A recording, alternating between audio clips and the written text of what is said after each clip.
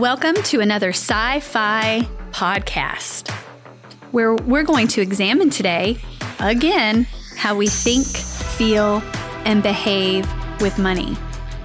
We're going to be talking about spend planning today and some fun stats to go with it. Now, sci-fi is where psychology and finance collide. So we're going to be talking about the psychology behind the things that we do financially and the things we know we must do financially, but the things we quite often do not do financially. But put on your steel-toed boots and let me step on your toes just enough to get you to do something different. But as I'm stepping on your toes, please know that I'm also stepping on my own.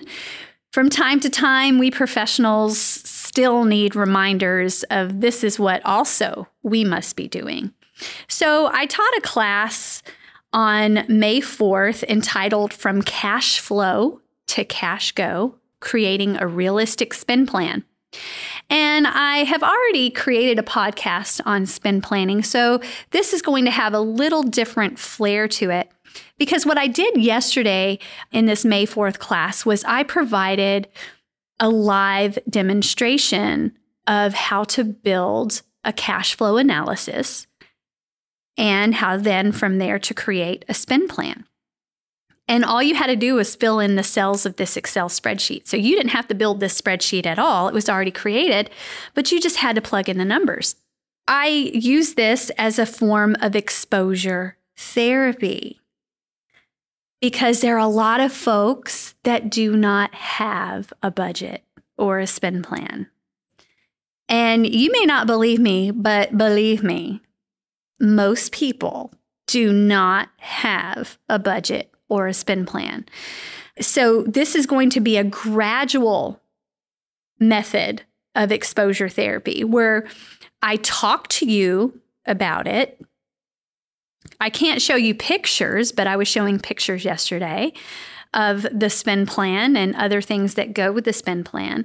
But in vivo exposure therapy is going to be something that you do live when you finally complete your cash flow analysis or your spend plan. Now, I can provide a link to the actual cash flow analysis and spend plan. For some, it may not work because you may not be within my organization to open that link. But if you are a Redstone Arsenal employee and you can't open that link to the spend plan, you can call me and we can set up an appointment to actually build this from the ground up. We talked about what a cash flow statement is. It's an income and expense statement which answers where you've been. A balance sheet, which is your net worth statement, answers where you are. And that's simply where you add up all your liabilities. That means all your debts or remainders of balances of loans, balances of mortgage, that type of thing. Those are all liabilities. And you subtract that from all of your assets. What you have in your TSP, what you have in your savings accounts, what you have in other investments or IRAs, and then maybe even the worth of your car, but definitely the worth of your home and what it would sell for today. Subtracting all your liabilities from your assets will give you that net worth. And we're going to talk a little bit more about that in just a moment. And then, of course, you have your spend plan. You create a spend plan from your cash flow analysis by creating a plan for your money, giving every dollar a job so it answers where you want to go. All right. I don't want to belabor the point of the actual spend plan, but I want to get into some psychology behind creating this spend plan and what folks in the survey said what their barriers are when it comes to creating and following a spend plan. Some of the barriers noted in this particular class, the person telling themselves or himself, herself, I can do it all myself. That is a barrier for this person. We were not meant to do anything alone. Okay, there are a lot of things that we're going to need help with. And so when I talked in my previous podcast on delegating financial burnout, this is where you can delegate that financial burnout that you're contending with so that you can feel freer and more confident to actually move forward and create a spend plan. Maybe you need someone to sit down with you and actually put the numbers in for you. I had a client do that once. Normally, I have clients complete the form and send it back to me before our session, just with basic numbers. But this person came in and didn't complete anything. She was that stuck. And then she felt the need to explain every single cell where we were putting the data into. And now someone could easily get frustrated with that, but I felt for her. I empathized with her because I thought, wow, this has been a long time coming. She's finally here. She's finally doing something about it, but you could see the anxiety. It was palpable in the room. If you need someone to sit with you to actually put the numbers in for you, you can do that too. Here's another barrier: lack of knowledge on certain topics. But who's responsible for learning that knowledge? When we are managing our finances, we all have a certain level of responsibility and understanding the basics. I don't expect you to understand all the ins and outs of investments. I don't even take the time to learn the ins and outs of investments. I know the basics, but I'm definitely not a broker. I have no desire to be, and I have no desire to learn everything that they know. And that's okay. But we have to have a basic level of knowledge. And if we don't know, there are many avenues where we can find that information.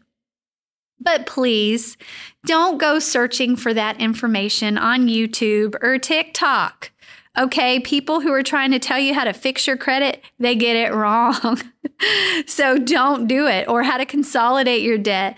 Oh my goodness, you're going to be paying fees out of the nose. So there are a lot of things that you can do yourself, but you need to get in the right hands of the right professional or right person to give you the right information. Another barrier: constant setbacks. And the reason that remains a barrier is because nothing changes. So to get out of that barrier, this person has to do something different, obviously. But it's not that easy, Olivia, and don't I know it? As a therapist, I know that it is not as easy as saying, oh, here's all you have to do, because that's not what's going to happen. There needs to be this time. There's this gap of learning new information and actually applying new information. So that's okay. We have to find where we are in that level of change. Another barrier: feeling too limited in spending, living more for tomorrow rather than today. Listen, this is someone who is a carpe diem person, someone who says, seize the day, baby, because tomorrow may never come. So yeah, these types of personalities are going to feel constrained and limited in today because they know they have to save for tomorrow. So I'm that type of person too. So I feel your pain. So this is where my husband comes into the picture, where I am not just saving for my retirement, and I'm not just saving for my future to be comfortable, but there's also a level of people pleasing, which kind of caters to that same personality. So whatever's going to help you, and listen, not people pleasing as in my husband's abusive and I feel like I need to do that. No, that is not the case whatsoever. It is more so how he looks at me when I show him how much I've saved that month. So that's a very personal thing. It's a very intimate thing. And whatever motivates you to do something different. So that's what I would say to my friend there. And here's another one. Another barrier to following a spend plan. And I like how this person just put it quite simply: my spending. Yeah, that'll do it, right? That'll continuously be a barrier to following a spend plan, or maybe even creating one because you're too afraid to know what is actually on there. So with this class, I went over and I used the analogy of planting your finances. And so I had images of pots and different succulents and things like that. And we can treat our finances like we would with potting different plants and how we want our finances to thrive and how we want our plants to thrive. We need to shed light on our true numbers. What are we really spending? Here's what I normally hear. Well, Olivia, I track my spending through my credit card statements. That's not tracking. That is a system-generated report that lets you know. It's more of a cash flow analysis without your income listed on there. It's telling you where your money's flowing, where it's going. That's not a spend plan. So we have to shed light on our true numbers. What are we truly spending every month on groceries?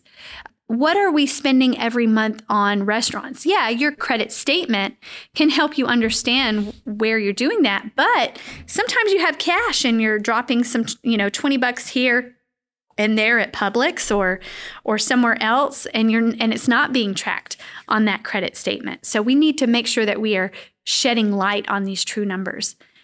Sometimes we have improper watering with our potted plants. So we have to learn how to spend mindfully and use physical cash so that we can avoid what we call spending leaks. And spending leaks sound or look something like this. Oh, Olivia, I only spend $300 a month on eating out. Okay, well, let's track those true expenses for 3 months and see what you're really spending on eating out. Come to find out, it's double that number. So did you know that last year we spent $26.5 million on meal delivery?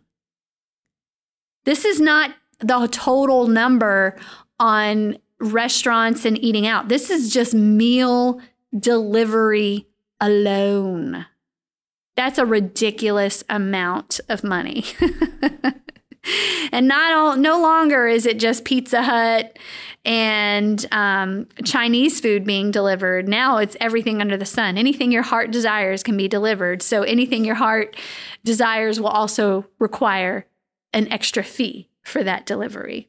Here's another thing when it comes to improper watering or avoiding spending leaks, which will just cause that potted plant to overflow, your finances to just start to rot at the root because it's not being watered properly, is we live in a cashless society. It keeps us from feeling a sense of loss. Here's the psychology behind that. Loss aversion is a behavioral economics term which describes why a lot of people don't invest in their retirement because they are so loss averse. They don't want to lose their money. And gosh, with all the stories about the banks and their issues, a lot of people are finding it even more averse. So I would tell you that is a mechanism used in a negative way, but we want to use that human loss aversion to our benefit when it comes to spending money. If we have cash, we are less likely to spend. Let me say that again. If we have cash in our hands, wherever that expense you're struggling with the most, whether it's clothing, accessories, fun money, extra spending money, whatever the category is, if that's what is causing you to overspend, create an envelope system where you actually have physical cash set aside in that envelope, and maybe multiple envelopes, breaking it up on fun money purposes. One where here's my massage money, here's my mani-pedi money, here's my shoe money, here's my movie money, here's my popcorn money to go with the movies. So you break it up that way, then you engage all of your senses. You see the money, you smell the money, you can touch the money, you can even hear money. You shouldn't be eating it, so you can't taste it. You can taste it maybe if you bought the popcorn, but all 4 senses will be engaged when you start pulling that money from the envelope. And then your brain starts to second guess what you're doing. Ooh, if I only have $20 left in this envelope, maybe I need to slow it down a little bit, and maybe I'll think a little bit differently about where I'm going to spend that money.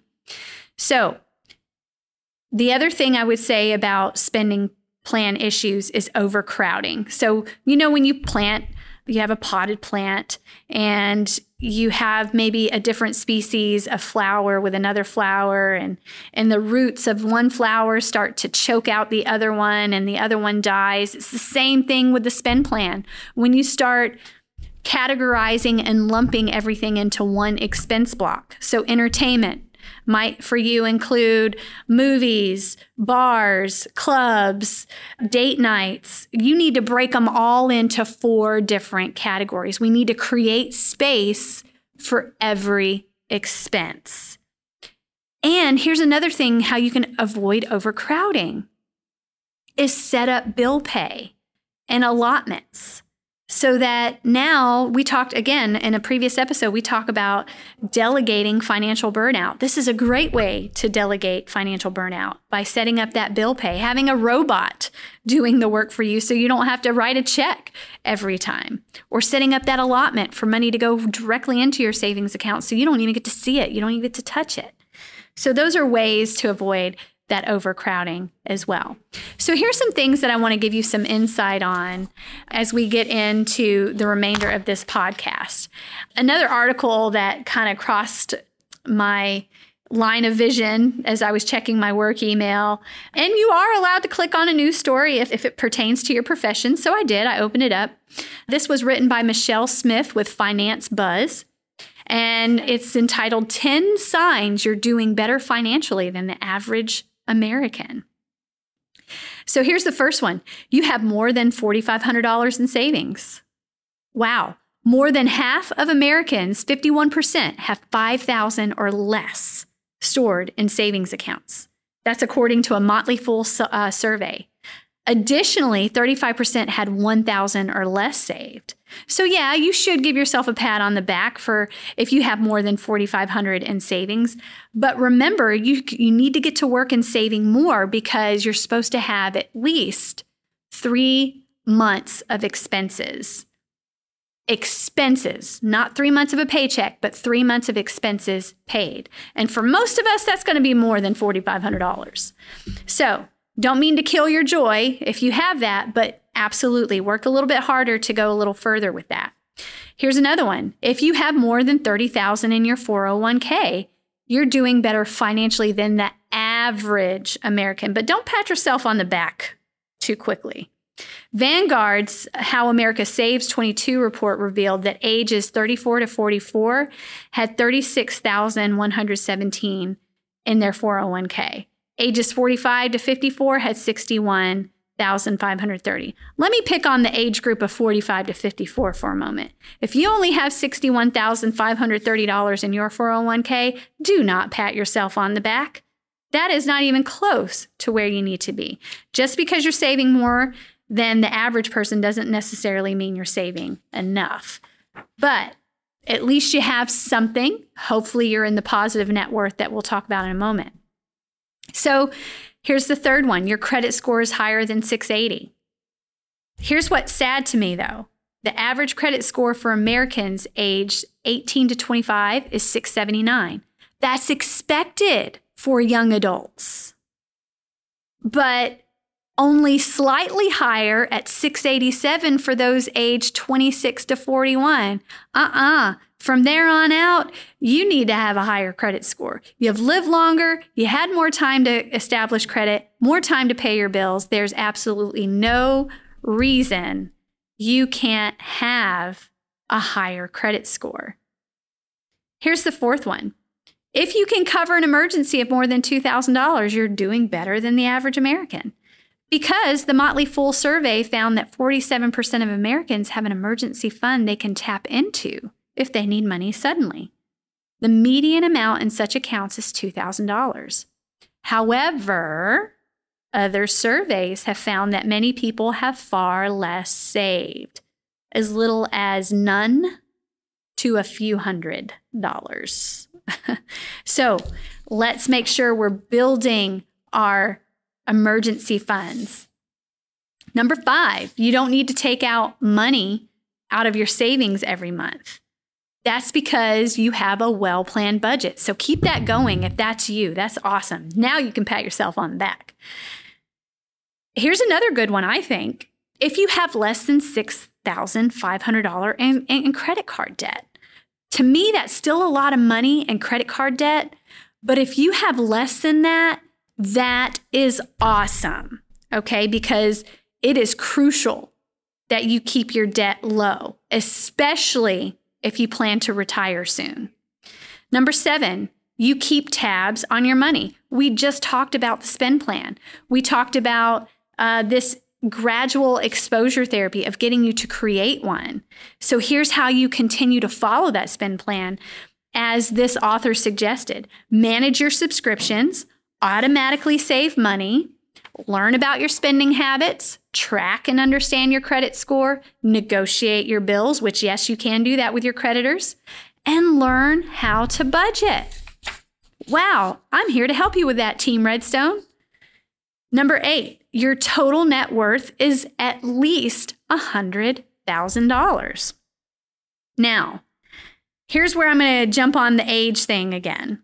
If you're younger, you're first starting out, you've got your first home, and which is a good thing when you buy your first home.